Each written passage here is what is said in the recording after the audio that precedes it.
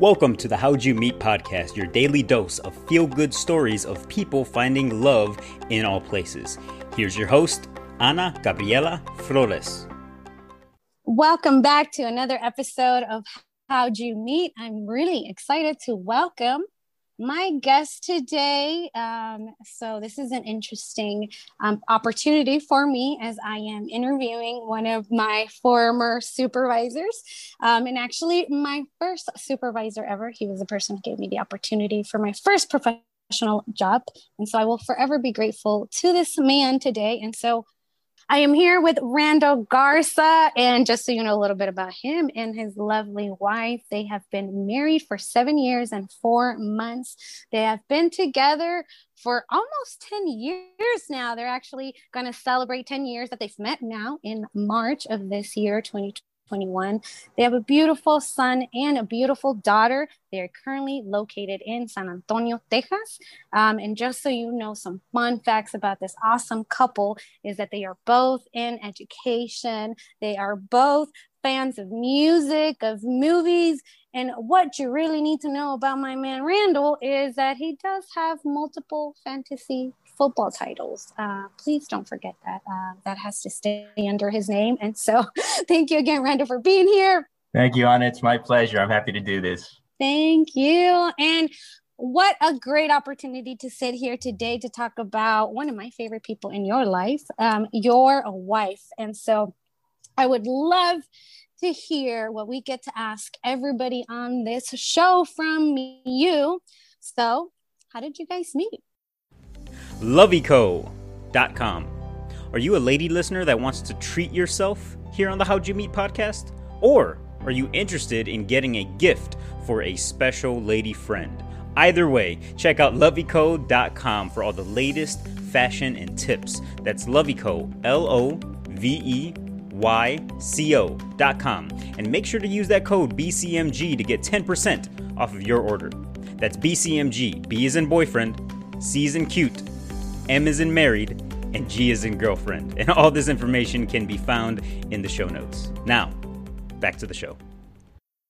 Thank you, Ana. So the way Jessica and I met, I was at the beach one summer day playing soccer with some of my friends. I kicked the ball over to her and we made eye contact. Later on at the bonfire, I went and I approached her.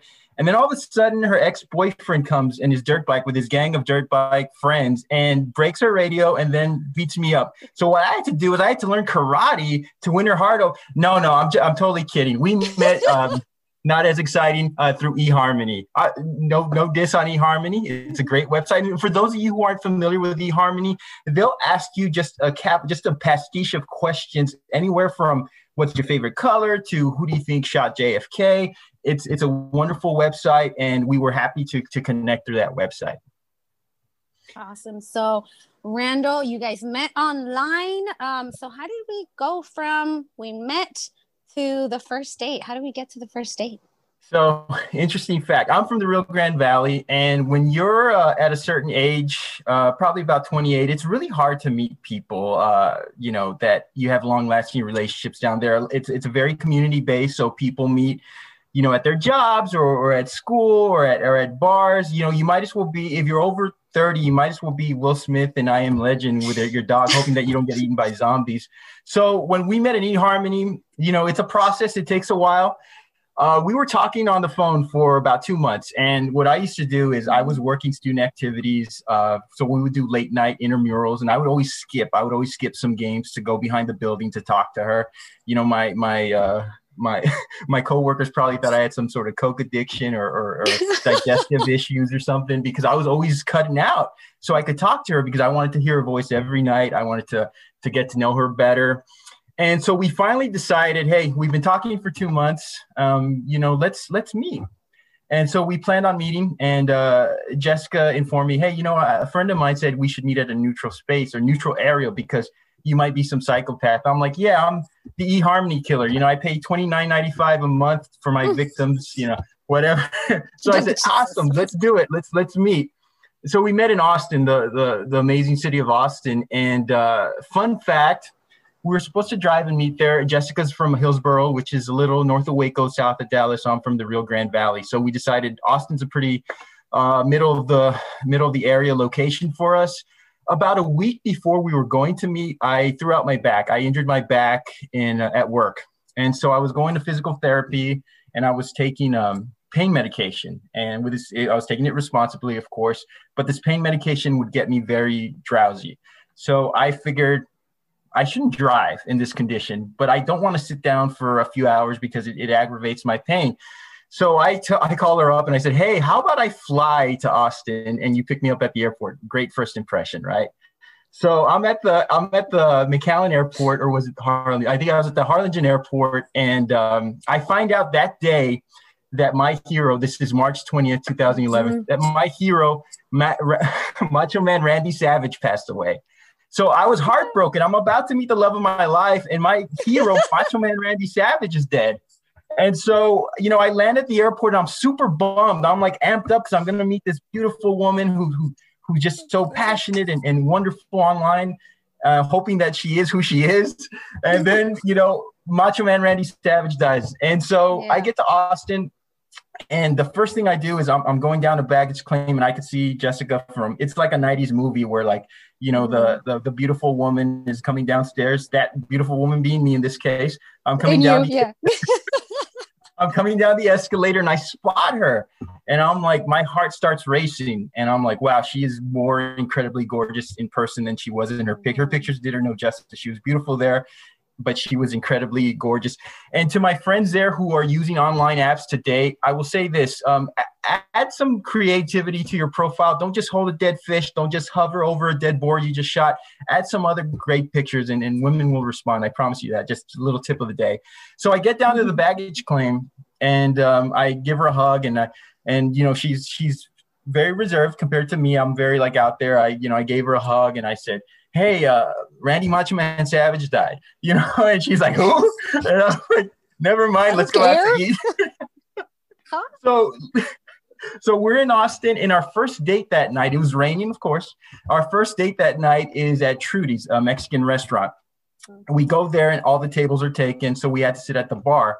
And I remember, sitting at this bar, and there was this older gentleman that was sitting next to us, and he was always kind of talking to us. He was, he looked like one of my Beals or something. He was always kind of interrupting us and, asking us, telling jokes to us. And I'm like, hey, dude, I'm trying to, win the love of my life here. Do you mind butting out for a second?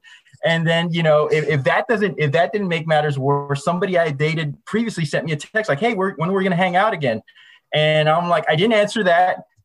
Don't worry about her. I'm not being rude. She once dated Chris Webber, so I would definitely be a downgrade. I did her a favor, so don't worry about her. So anyway, I didn't answer her because I'm falling in love right now, drinking my margarita and eating my chips in queso. I paid. So at one point, Jessica gets up to use the restroom.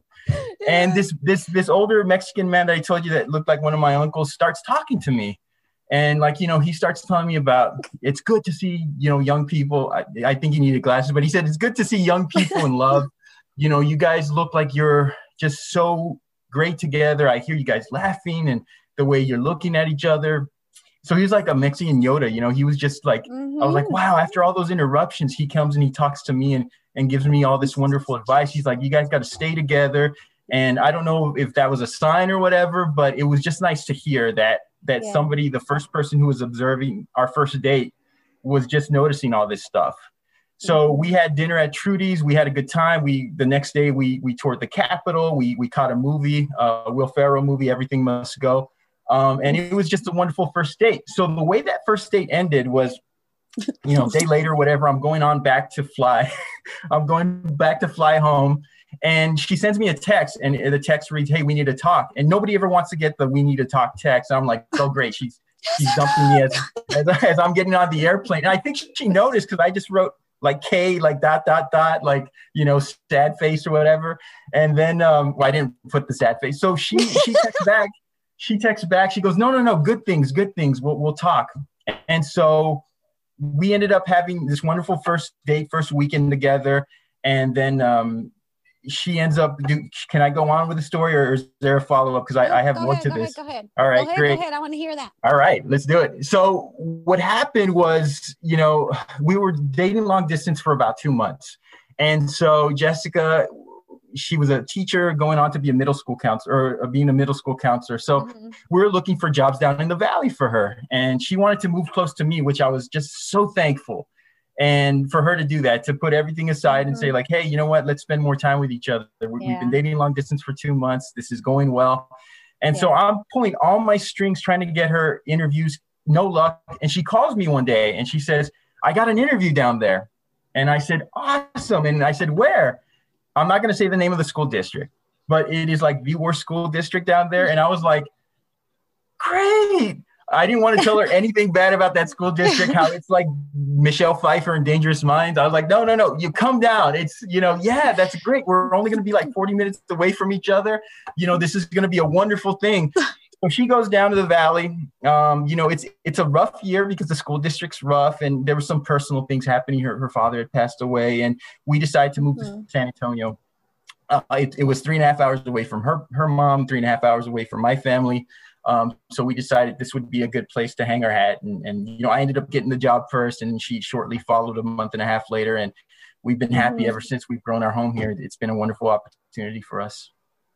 Yeah, I can't believe that's been 7+ years ago. That's wild. I remember being there around that time. That's wild. Yes. That's awesome. I'm going to be honest, listeners. I love to re-listen to this story. I absolutely love it. It's not the first time I hear it, but I love hearing this story again. And so I hate when I say, and so I'm really working on it. And so if you guys feel free to call me out, I'm okay with this. And you can leave this in the episode, Chris, because I need some accountability. So you see, I said it again. I'm going to go on to the next question. So we get to the first day, right? We leave. You guys start in San Antonio. You guys go from the Valley to San Antonio. You guys are now building your home here. How do we propose? How do we get in? How did the proposal happen? Was it in between? Was it right after? And how did you ask Jessica to marry you? So, I've heard a couple of the podcasts and I've heard some of the proposal stories, and I kind of cringe because I don't have the talent some of your previous guests have. I've heard like songs and mixtapes and all these wonderful things. So here's my proposal story. Absolutely, so, yes. Everybody, take notes on what not to do. So first of all, I'm going to give you the layout. It was February 29th. So it's a leap year. So we get to celebrate our engagement every 4 years, which is, nice. I don't know.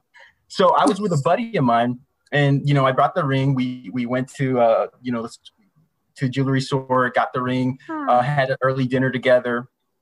And, Jessica was about 40 minutes away. We weren't living together at the time. We were down in the Valley. And so I go back home and I'm in my second semester of, doctoral courses. I'm still not sure if I belong and still have a lot of doubts about myself and being in the program because it was a very rewarding but difficult program. And I was coming up on my first midterms. And this was Wednesday, February the 29th. And I'm studying and I keep looking at the ring and I'm studying and I keep looking at the ring and nothing is sticking. Nothing is just, my focus is completely on the ring. So I called her up and I said, hey, can I go visit you? Can I go drive over there? And she's like, yeah, sure. And I take the ring with me. And I was like, I got to propose tonight or else I'm going to fail this midterm. And so I get in my car and I'm driving. Now, here's the funny thing. The first song I put on, I'm messing around with the dials. I hear I'm a Believer by the Monkees. I think you might be too young for it. You probably know it from the Shrek soundtrack from the Smash Mouth cover. But I know from the Monkees. And the Monkees, they're before my time too. But I used to watch their reruns on MTV. They had a very popular show that they reran back in the late 80s. It was from the 60s, but they reran it a lot in the 80s. And so I'm listening to I'm a Believer. I'm like, this is a sign, whatever. And so at the end of the song, they announced that the lead singer of the Monkees, Davy Jones, passed away. I'm like, another celebrity that I grew up passed away. Yes. And I'm like, oh, now I'm bummed again. I'm like, first it was Macho Man Savage and now it's Davy Jones. And so I'm driving to her place and, I'm like, okay, I got to just, focus.